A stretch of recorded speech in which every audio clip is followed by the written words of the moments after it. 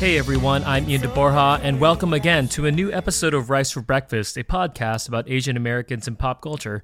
First of all, I've received a ton of comments about the theme music of the show, and it's actually from a song from my old band down in San Francisco named Rio Rio, and the song is called Gorilla Gorilla. I'm not sure why both names are doubled. You're going to have to ask Josh, the old guitarist and founder of the band, that. We are no longer a band, but you can find our EP on Spotify, so if you're interested, it's called Rio Rio, and the record is called The Light Parade EP. I played synths on that, so if you like little synth line on this, that's me playing it. In pop culture news, I know I sound like a broken record, but if Crazy Rich Asians continues to stay number one on the box office, I'm going to have to keep talking about it. Last weekend, Crazy Rich Asians topped the box office again for a third week in a row, now with a domestic gross of up to $119 million. Equally as impressive, the film brought in the biggest Labor Day weekend numbers since 2007's remake of Halloween. So congrats again to the amazing cast and crew of Crazy Rich Asians. The film features an amazing cover of Elvis Presley's Can't Help Falling in Love with You by Kina Grannis. Her version of the song was also featured in this week's episode of So You Think You Can Dance. So if you don't know the song or you want to listen to it again or watch some folks dance to it, go and check her out on Twitter. That's at Kina Grannis, KinaGrannis. We got two new written iTunes reviews this week. The first is from my buddy Usagi Slimbo. He says, love learning and hearing about different perspectives from my own. Makes my head explode. My buddy Slim, he also has a sweet podcast called Link in Bio. It's a really interesting podcast where he interviews different people about things they love and things they're passionate about every week. It's a nice little deep dive into single subject topics like that. You can find him on Twitter at LinksPod. Go listen to it. We have a second review from Mayor Pauline. I love that this podcast shines a light on the lesser-known Asian American figures in pop culture. There's so many talented people outside of the few names the entertainment industry recycles, parentheses, though also fabulous, and it's great to hear their stories. So thank you, Mayor Pauline, as well. This week's guest is Augie Max Vargas, an award-winning producer who currently has 126 producer and crew credits on IMDb, ranging from Super Bowl halftime shows, the Teen Choice Awards, and A Christmas Story Live. Augie is also a Filipino American, so he and I bond over the absurdity of Filipino movies, what it means to be OA, or overacting, as my family loves to say, and never admitting you might not remember a person you see or greet again at a family event. We also talk about his brief attempt to become a professional wrestler, what it was like to win his first Emmy, and his upcoming documentary, The School of Hard Knocks. After re-listening to our conversation, it's pretty clear that a theme in Augie's life has always been making sure you continue to go after and do things you love. There are several times Augie could have just settled for a career job, but he knew he wanted more, so he made sure his life took him the way he felt he was supposed to go. It's a really interesting conversation. Again, another one of these full circle conversations about how things that happened to him when he was really little ended up having a big effect on who he is today. Really fun episode, and I think everyone will enjoy it. Thanks so much for listening, and don't forget, eat your rice for breakfast. Augie, how's it going? Hey, what's going on, Ian? How you doing, brother? Good. How was your weekend / week? You know what? I did a garage sale for one of my friends. I was helping him out do a garage sale, and it's super hot in California right now, so yeah. That was fun. But yeah, I'm back at work. I'm doing the Teen Choice Awards as a production supervisor, and gearing up for that. That's coming up in about 2.5 weeks. Yeah, you're a pretty busy guy. I mean, we've been trying to get this conversation on the books for a while now, and you have event after event. Is summer season your busy season, or you kind of are just always? It's always it's very interesting. Sometimes I'm total freelance, so I don't work for a specific company. I am hired on a show by show basis. So after I finish Teen Choice Awards, I have a little vacation, and then I start up Stand Up to Cancer for a completely different production company. We're at a completely different office. So it just depends on what's going on. Sometimes there's an award show season, which is usually January to March-ish, and that's usually always busy. But sometimes, like in the middle of summer, there's like a little dry spell, It depends. It's just kind of like the life of a freelancer. But I enjoy it. I don't know anything else. I've been doing this since I started. Why don't we go from the very beginning? Where did you grow up? Where are your parents from? Grandparents from? That sort of thing. Okay, yeah. So yeah, I was born in the United States in Dallas, Texas. My parents are both Filipino immigrants. My mother is actually what's known as a mestiza, and that's because you may know it's half white, half Filipina. Her father was a GI in I believe World War II, and my father was born in the Philippines as well. So they came over, I believe, in the '60s, and I was born in '78. And they So went right to Texas. they went to, I think that's where they started off at. Yeah, it's actually Okay. they've been around. They've been to Chicago. They've moved around a lot.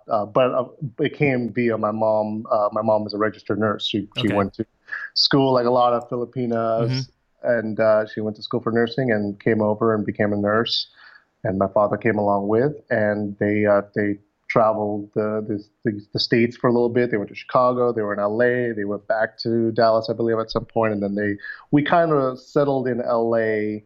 Um, I, I was born in Dallas, but I actually lived in the Philippines for the first Oh, okay. 3 years of my life. So I was from like about 8 months or so, somewhere in that range, till about 4 years old. I was living in the Philippines Where in with the my Philippines? Manila, but we have family in various areas. Bicol is where my father is from, Hmm. and my mother is from the Pangasinan area. That's where like Hundred Islands is, Right. and so yeah, they're kind of spread out there. But yeah, then we ended up. I came back when I was around 4 years old and lived in Burbank, California, for till about junior high. Then I lived in Pomona, which is just about an hour outside of LA for my high school, college life. And then I came back and now I've lived in Hollywood since probably about 2000, Yeah. Hollywood proper, a bunch of different areas in Hollywood, but Right. that's So all. you've just been in SoCal basically for the remainder of that. Who did you live with in the Philippines? It sounded like you were about to say something, and then I. Yeah. So I was sent out there. My mom had gotten in a car accident and they just needed some help with the kids. I have an older brother and then myself. Mhm. So I stayed out there with a, a huge family. My father is one of 10 kids and or was one of 10 kids. My father passed away, but he was part of this huge family, and then my mother also was part of a huge family. So we would stay primarily with my dad's family, where I basically had nonstop supervision from various family members. Right. So that's looked after me while I was over there. Did that ever come up when you were growing up, and did you have to explain that ever? Yeah, it's fun. My girlfriend is white. Came from Oklahoma City, and it's a very foreign idea of sending your kids overseas while you make kind of make your money and Hmm. start your career because it's hard. I mean, I've talked to my mom about it. I've talked to some aunts who did the same thing, and Right. you never want to be separated from your Of child. So course. I do have to explain a little bit, but it's just something that I'm fine with. I understand what it was about, and it just takes a little explaining for some people who don't get that sort of thing. So growing up in LA or in where you say Pomona first? Well, Burbank, California first, which is where all it's the media capital of the world, if you will. Burbank is where Warner Brothers is. It's where it's just down the street from Universal Studios. Yeah, it's where Johnny Carson and Jay Leno had their studios. The NBC studios are in Burbank, and Warner Brothers Studios is in Burbank. Did that stuff kind of interest you when you were a kid? I mean, obviously now you've been working in TV. Was that did that Yeah, influence you? 100%. We had there were times when the Wonder Years was shooting at our school, and there were times when the A Team was shooting down at the strip mall or wherever in our area, and we went to go see it, and it was like to be able to see Mr. T in his director's chair, and to know that certain areas in our town were used in films. Like there's a scene from the Little Rascals reboot that came out, over probably now over a decade or so, or probably 2 decades. Two decade, And yeah, probably 20. yeah, so there was a scene that was shot near my neighborhood at my favorite corner store, and so just having those sort of things around always kind of reminded us that we were in the movies, we were in the business. Do you know remember your favorite movie growing up or your favorite TV show? Well, when it came to cartoons, we had my brother and I had a ritual, and this was something I very much remember. They don't have Saturday morning cartoons now, but back in the day, we used to wake up about 5 a.m. We would start watching Turner's or TBS, which had uh, Turner's wrestling promotion, which was the NWA at the time. So we would watch Ric Flair beat up on some jobbers, and we would watch the Road Warriors, and we'd watch all that for the first hour or so of the day, so from 5 to 6, and then we would start watching the Saturday morning cartoons that would start showing from that time till about 11 or 12, and then at 11 or 12 was when WWF show would come on Fox local out here, and so we basically sandwiched a bunch of cartoons between two wrestling shows, and that I vividly remember that being our morning routine. And I loved Spider-Man and His Amazing Friends, and I loved gosh, there were so many different ones. Obviously, G.I. Joe, Transformers, those were big ones. He-Man, all those were my favorite ones as a kid. But it was always with wrestling. Right, so those are the add-on, right? It's funny. I mean, we'll get to it later. You're working and directing a movie right now about amateur pro wrestlers trying to make it big. So clearly, your childhood influences really guided your future there. Growing up with your brother, how much older is he?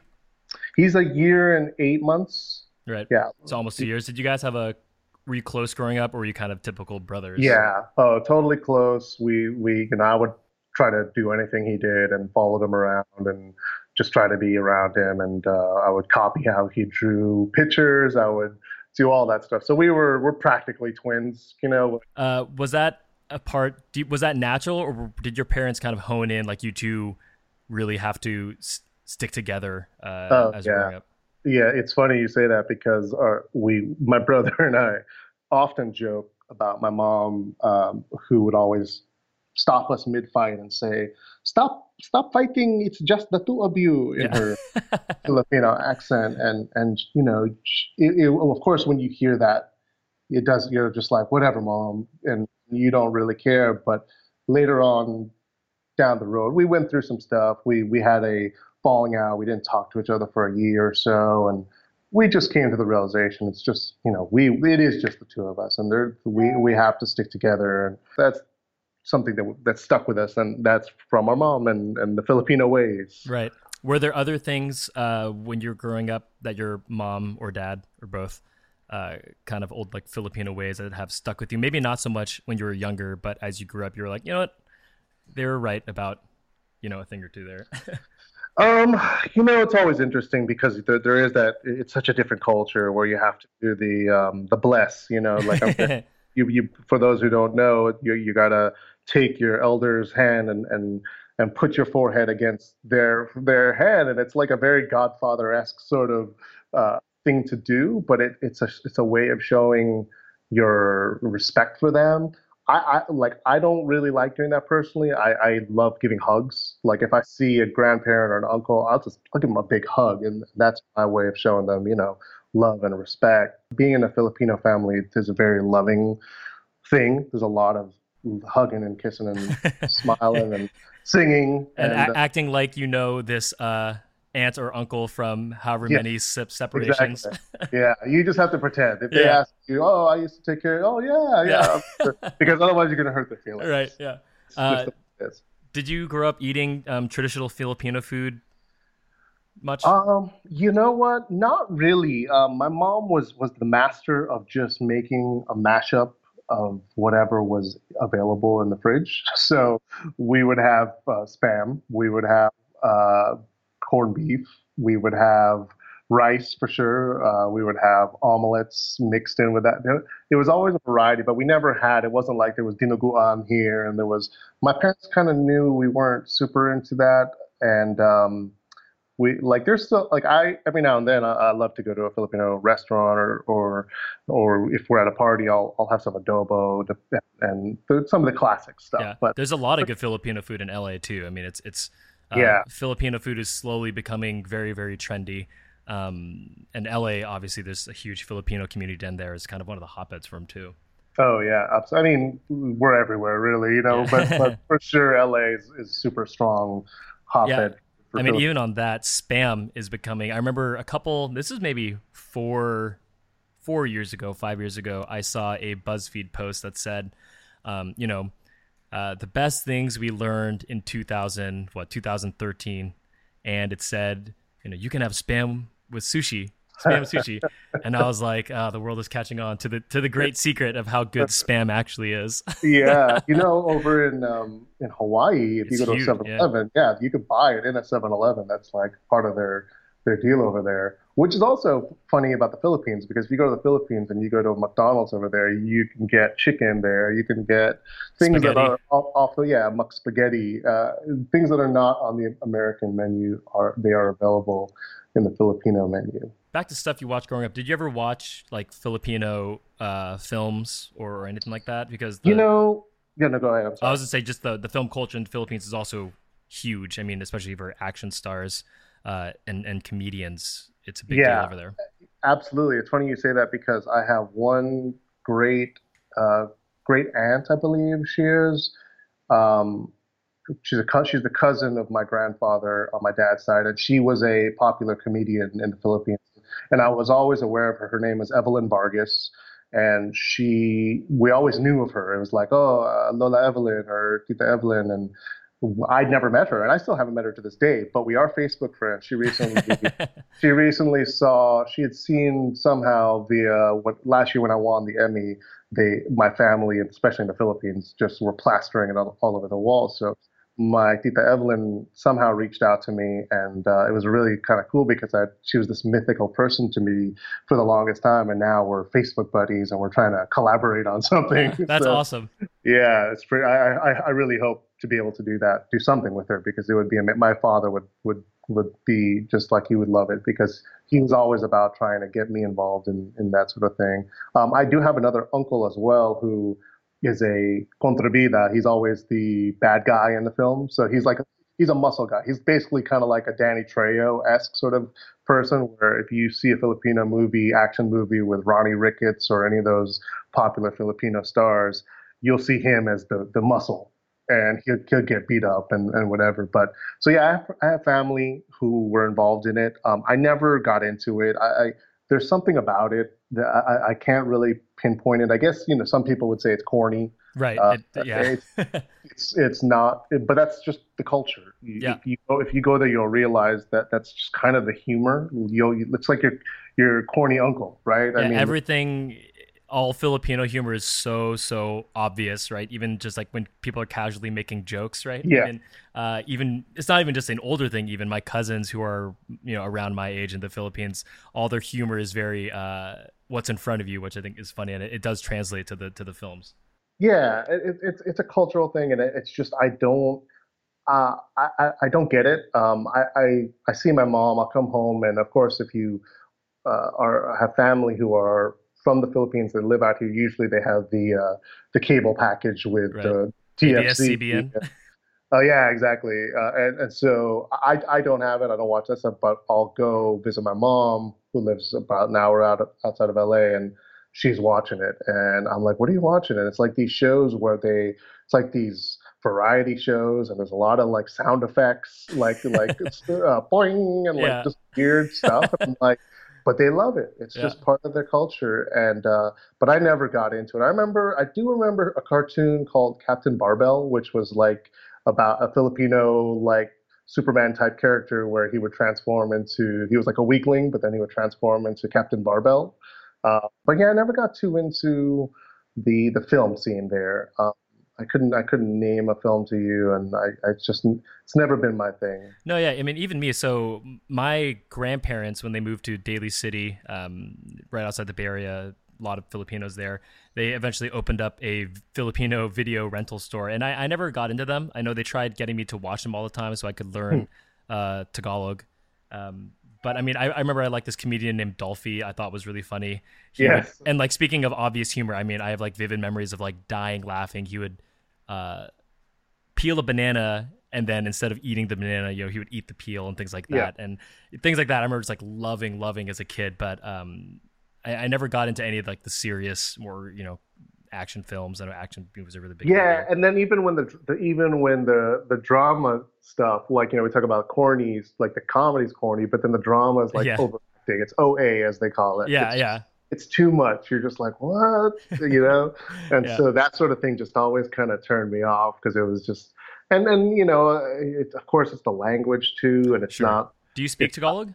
I speak enough to have like a passable conversation, Right, I think. right, Whenever I speak in front of a Filipino in the Philippines, they're always impressed because they're right. like, oh, because for the most part, American, Philams, they do not learn the language, Yeah, and maybe it's because I know my parents didn't want us. They didn't want to. They actively did not speak to us in Tagalog because they didn't want it to affect our grade. accent. Oh, great. Yeah, Okay. well, it was more about getting held back. They didn't want us to get, held Mm, back with school because we didn't speak the language correctly. So we spoke English. My brother and I, that was our primary language.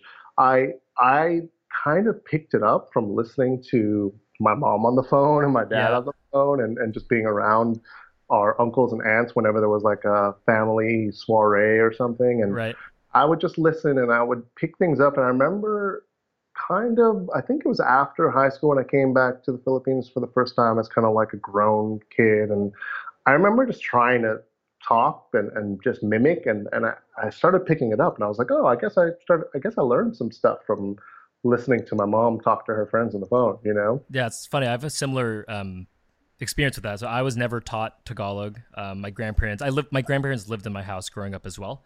So, okay. And so my grandparents would always speak Tagalog with each other, and they would speak to my mom and my dad, and then they would speak English to us. But I guess living with them for 18 years, I had picked it up because when I went to the Philippines when I 3 years ago or so, when I was in the Philippines, I actually was able to understand. I mean, loosely what the Mm, people were saying, and I was surprised myself because I was able to actually translate some things that whether my relatives were saying something, and I could tell I was able to know what they were doing, which I thought was kind of interesting because I guess it was just subconsciously yeah.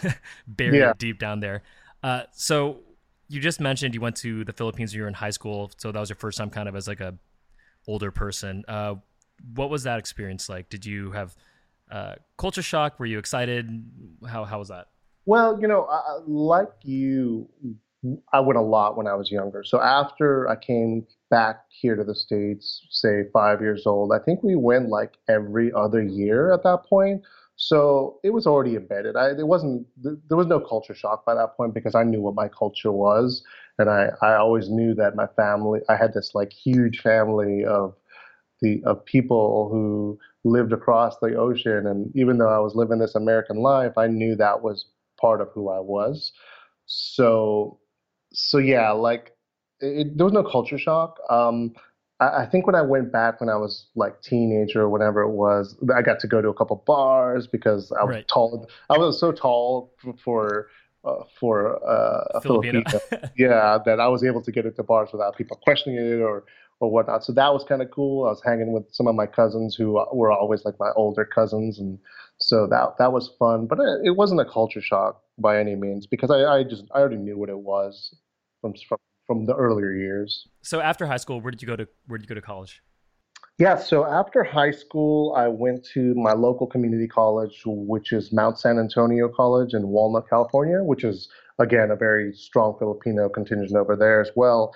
And the school it was where a lot of people from my high school ended up kind of going into because my high school in Pomona it was not a public or a private school. It was a public school, and it was not the best place to go to school. Out of some of the schools there, probably was, but compared to where I was at in Burbank, it was a completely different level, and nobody was trying, and it just wasn't the best place to be. So a lot of our graduates were not going to Harvard or Yale or anything like that. There were a few that did get to make it out, but we went to this community college, and I started out. I took general education, and I wasn't into it, man. I was like so burnt on the last 4 years having done school. I really wanted to make money. I wanted to have a career and start that. So After about a semester of general education stuff, I just bailed. I started doing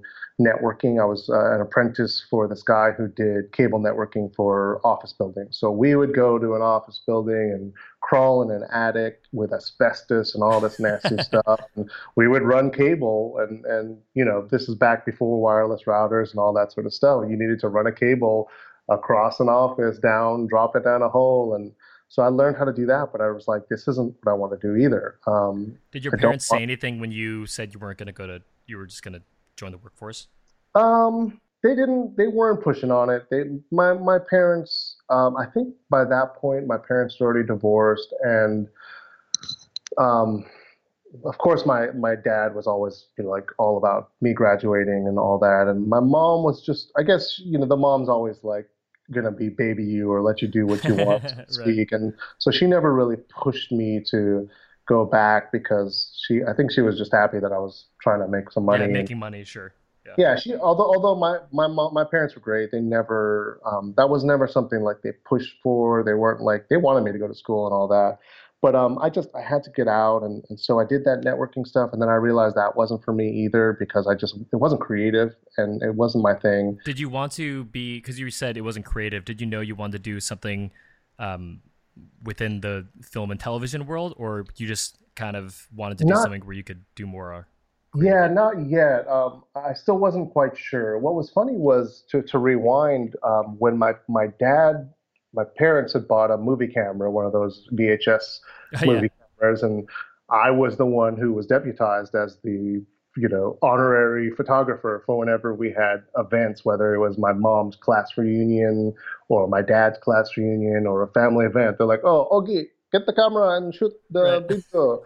And so I would be tasked with doing it. So I started becoming this, director of these home videos, and my brother and I, because we're like, hey, we got the camera, we would start making these home videos, and we did like a Punisher home video. We did a Batman. We did a Daredevil, and what was funny was in every film it was the same plot. It was because there was only three of us. It was like my brother, myself, and a friend of his. And so my brother would be the hero, and his friend would be the villain, and I would be the victim who gets killed at the Right, beginning of of course. the film. You're the little brother. That's Yeah, obvious, yeah. exactly. So by default, I ended up becoming also the director of the film. So with my brother, because he was guiding me, of course, as the eldest. And I remember us making these films, and I would die at the beginning, and then I'd take the camera and I'd shoot the rest of them. And it wasn't until later, it wasn't until after the PC store where I realized, yeah, this isn't going anywhere. And I was thinking about my life and the things I'd done, and I kept looking back, and I was like, yeah, I remember that moment. And then I also remembered we had a talent show at my elementary school, and I wanted to be in it, but I didn't know what my talent was. I didn't know what talents I had, and so I ended up defaulting to the stage manager Oh my position. god. I was the stage manager, and I ran the floor and worked directly with the teacher that was in charge of the talent show, and I did a good job. I remember having a good time doing it, and so when I had this kind of epiphany where I was like, you know what? I think I need to get into the entertainment industry. Again, looking back at where we came from in Burbank, and it was always around. It was always part of my life. So I just decided, all right, I'm going to go back to school. And so I went back to my community college, Mount San Antonio College, and I got, I took all production classes. I didn't take anything that was general education. I didn't take anything that was an elective not relating to production. So no Spanish, no French. I was just like, no, I'm doing all TV production. So I took voiceover classes. I took editing classes. I took classes where you were just hands on. We had a class where we did live news with the local city news. Yeah, and so we got to do like every position involved, whether it was the pedestal camera or whether it was running audio cable or whether it was mixing the audio or whether it was being an AD. Like we had to do it all, graphics, all that stuff. So I really just dived into it because I dove into it rather. I was really into it, and for the next 2.5, it was almost about 3 years from '97 till 2000. I just went. just all the way, all in.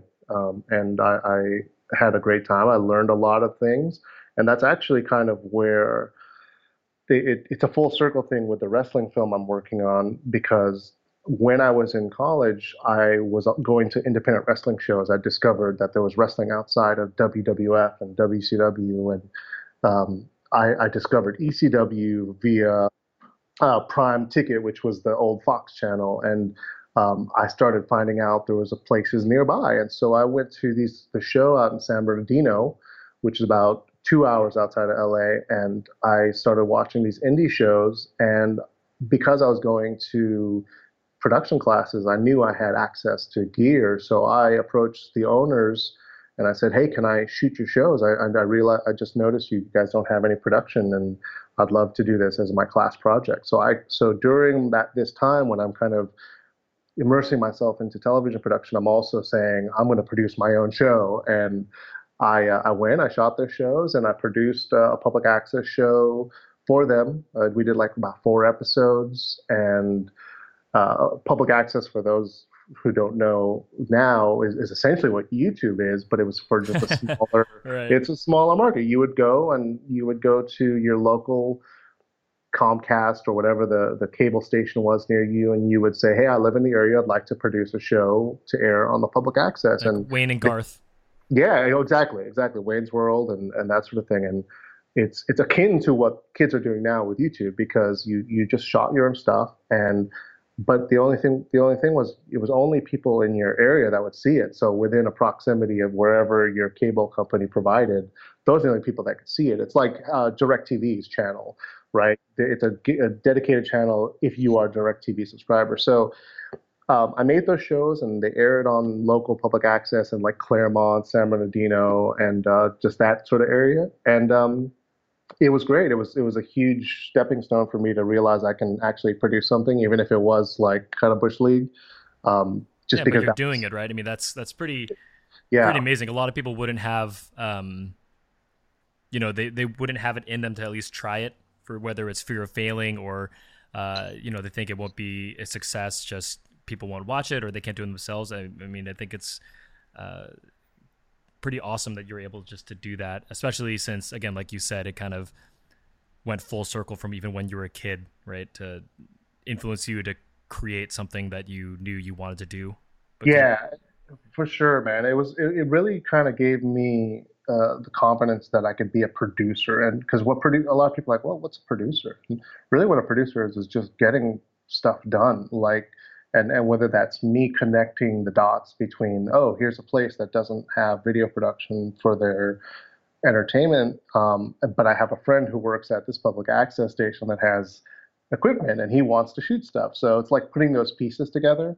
That's really kind of in my mind what producing is. You have to know who does what and how to connect them so that you accomplish that goal. So that was like my first foray into it, and it gave me confidence. It really did, and that's one of the reasons I'm making my movie because I want to pay homage to that time of my life. And it's interesting because I was one of the people who was part of that early group, and a lot of people who are also part of that group have now moved on and become successes in professional wrestling. Mhm. One of them wrestles for New Japan Pro Wrestling, which is a big company out in Japan, but also making their way into LA or the United States market.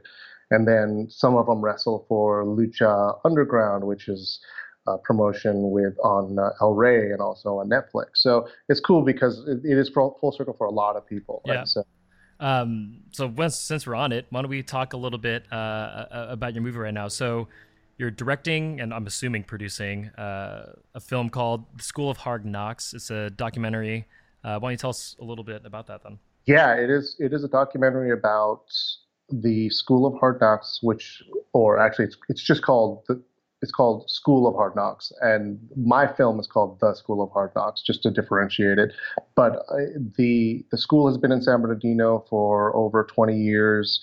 They have had many students who have made it into the biggest promotions in professional wrestling, whether that's WWE, WCW, ECW, Mexico, Japan. If they went into this school, a lot of them have been able to go off and make a career for themselves. And so this film is about the school, the kids who made it, but also there's some dramatic aspects that I don't want to spoil. But there was definitely some controversy in certain things that happened there, and the the overall theme is perseverance and sticking it out. And 20 years later, this guy who started this school is still around, and he's still teaching these kids, and they're still going out there and making it. And so it's just I wanted to make a film because I haven't been involved in film. I've done live television for the last 18 years of my life. So this was like my first foray into it. I had worked on this Beatles 50th anniversary special, and yeah, it gave me the confidence to say, hey, I think I could do this in a long form, because I was producing these like 2 to 3 minute packages about the ladies who were in the Ed Sullivan Theater when the Beatles were there, or the crew members who were working backstage during that show. And after I'd done the packages, I was like, I think I could do this. So this is kind of like, this film is basically me saying, yeah, I can do this. And it's fun. I'm having a good time doing it. It's still in the works. So hopefully within the next year or two, I can have it done. But Yeah. I'm having a good time doing it. That's great. It's funny. So I know we've talked offline about this before, but I grew up a very, very big WWF fan as well, and I think obviously a lot of that influence is because we grew up at like the peak of WWF, right? I mean, it's basically, I think, one of the only times where people could name wrestlers even if they had no idea what wrestling was, if they just looked at their face. I mean, obviously Hulk Hogan, The Rock, I think, Stone Cold Steve Austin and stuff like that. And so we also grew up in using some wrestling terms. We grew up in an era where like you weren't really supposed to know that wrestling was scripted and fake, right? Like you weren't supposed to break kayfabe, as they say.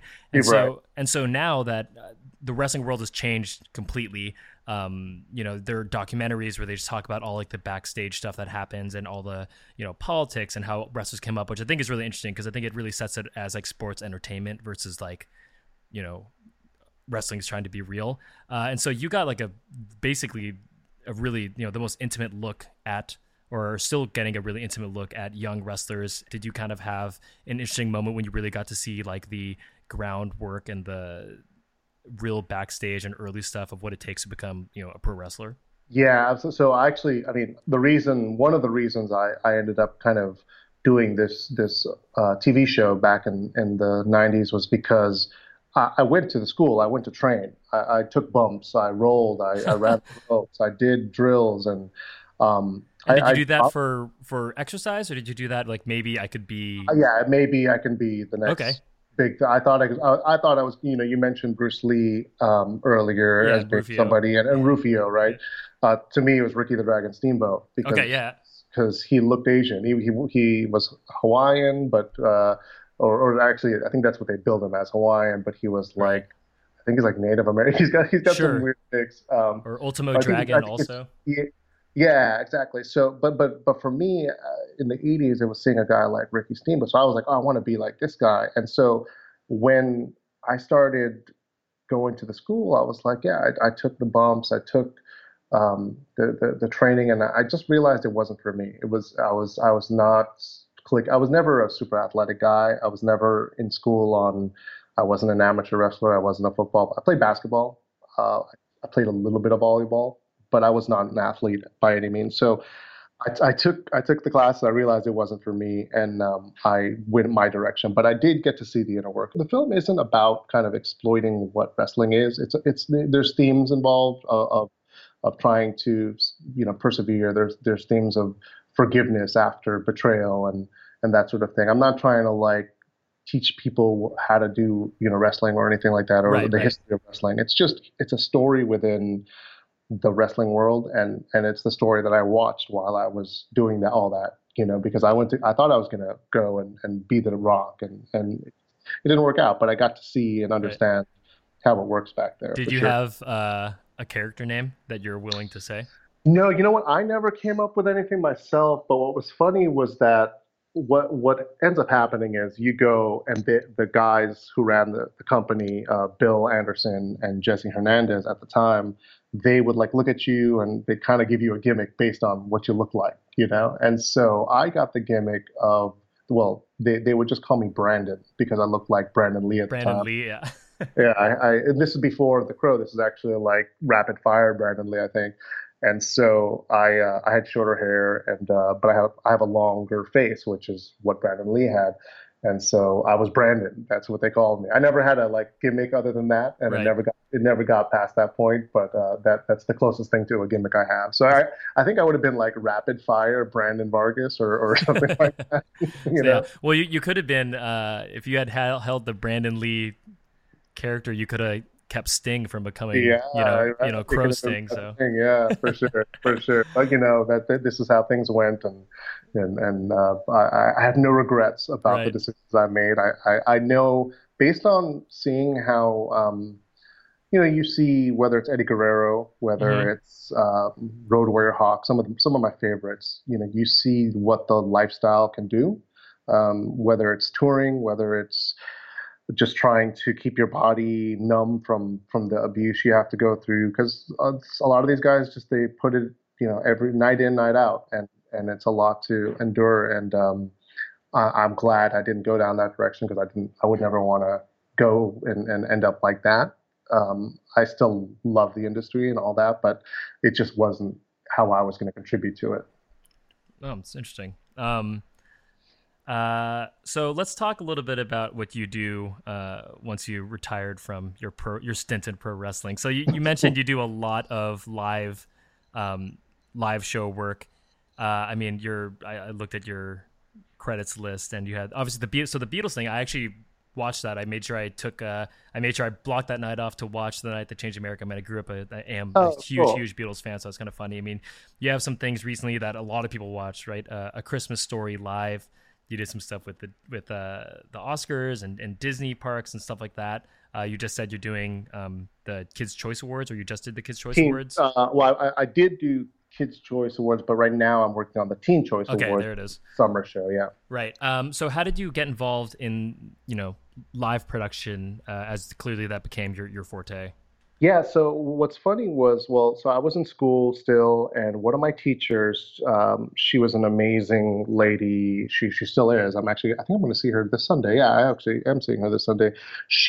Her name was Jillian Bennett, and she saw something in me, I guess, that she really liked, and she wanted to help me out. And the first opportunity she gave me was she ended up taking over the radio station at the school I was at, Mount Sac, and she gave me a radio slot. I actually hadn't taken any radio classes. I only took TV classes, but she was like, "You got a great personality. You can be great for radio." So she threw me in there. I had a 3 hour retro '80s show that I learned a lot about '80s music during that time, and after that, her husband was a producer or is a producer, and she introduced me to him, and he gave me an internship opportunity out in Hollywood. So it was basically my foot in the door. That's my foot in the door moment that a lot of people, everybody has a different foot in the door, moment in the entertainment industry, and this was mine. And I got to go intern with this gentleman, David Doyle, who produced and still does kind of like docu-series sort of shows. And so I came on board. I think the show it was a conspiracy show. It was about like JFK Yeah. conspiracy theories. And I remember I had to stay up and transcribe this one expert who was basically saying, "Yeah, of course, Lee Harvey Oswald could have done it." And he explained it, and I believed him. I was like, "Oh yeah, it sounds like it." But I remember typing and transcribing and just listening to this guy and typing it all out. And I remember my hands getting like very, like I could feel the carpal tunnel starting to act. And I was like, "Yeah, I don't know about this." And um, I went on. I did a couple more projects. We did something called Lords of the Mafia as well, and which I actually have a cameo in as a drug dealer because they were like, "Hey, let's throw the PA in," and so I did this scene because they do those dramatizations for these docu-series shows. So I did these docu-series shows, and then at the end of that, I kind of moved my way up to being a paid intern, where I interned one day and I got paid for the rest of the days. And at the end of that project, my David Doyle, he asked me what I wanted to do now, and I'd been talking with some PAs, production assistants, and they were like, "Oh yeah, the award shows is that's the place to be. Everybody's all glammed up. It's just it's amazing." And I took that cue and I told him I wanted to work on the award shows, and he literally picked up the phone and called the Oscars office, which he had a relationship with. He had worked on the Oscars before himself, and he got me a job the next week on the Oscars 2000, and that was my first live award show opportunity. And that they had me come in, and it was like Christmas. It was a Christmas holiday season, so nobody was in the office. They had me delivering presents for the supervising producer, and it's I had maybe I could tell you at another time, but I had a funny moment where I was in an elevator with a one of those old iMacs, those big monitor Yeah, iMacs. yeah. I was delivering it to the boss's daughter, and I was in the elevator with Don Cheadle. Oh my God, that's funny.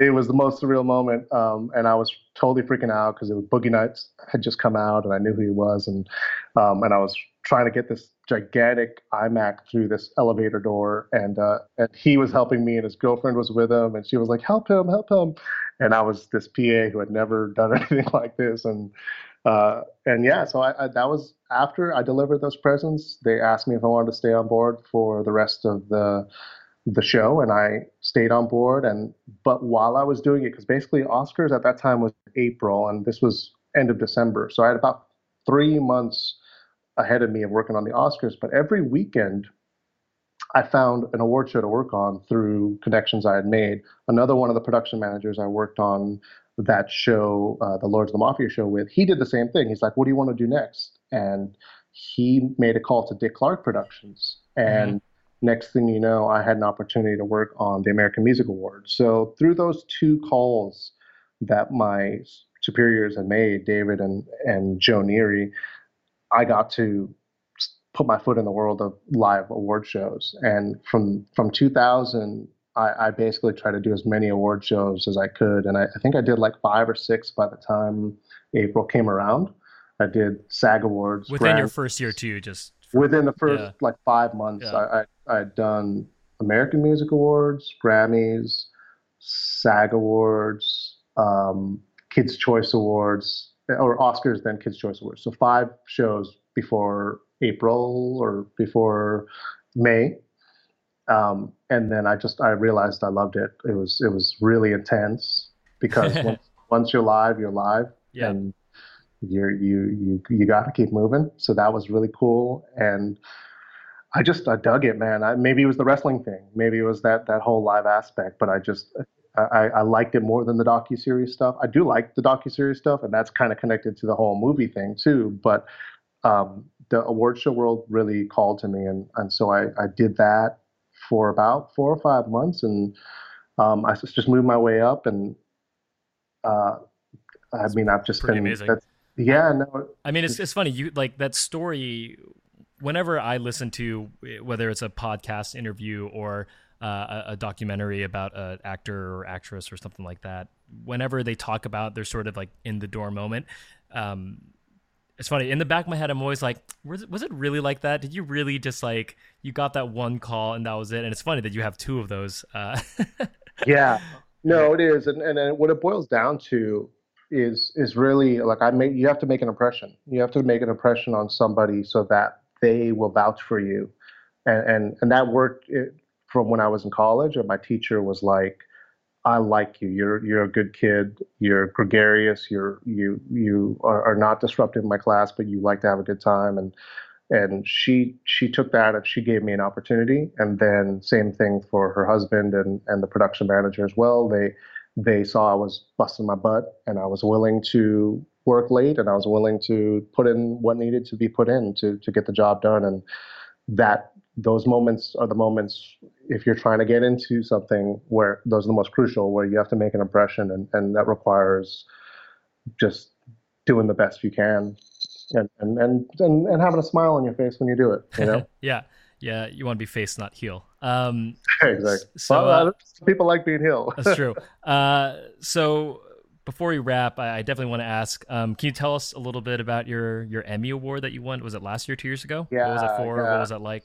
So last year, Creative Arts Emmys, we got nominated for a show called the Oscars All Access, and the Oscars All Access is it's basically a show that happens simultaneously with the televised Oscars broadcast on ABC, and it happens on, at least last year, it happened on Facebook Watch. And what we do is we provide some additional coverage to the broadcast. And so after, say, Matthew McConaughey has stepped off the stage and given his speech, he now goes backstage and there's a camera there, which is called the thank you camera, which was actually created by Laura Ziskin, who was trying to find a way to make the speeches on stage shorter.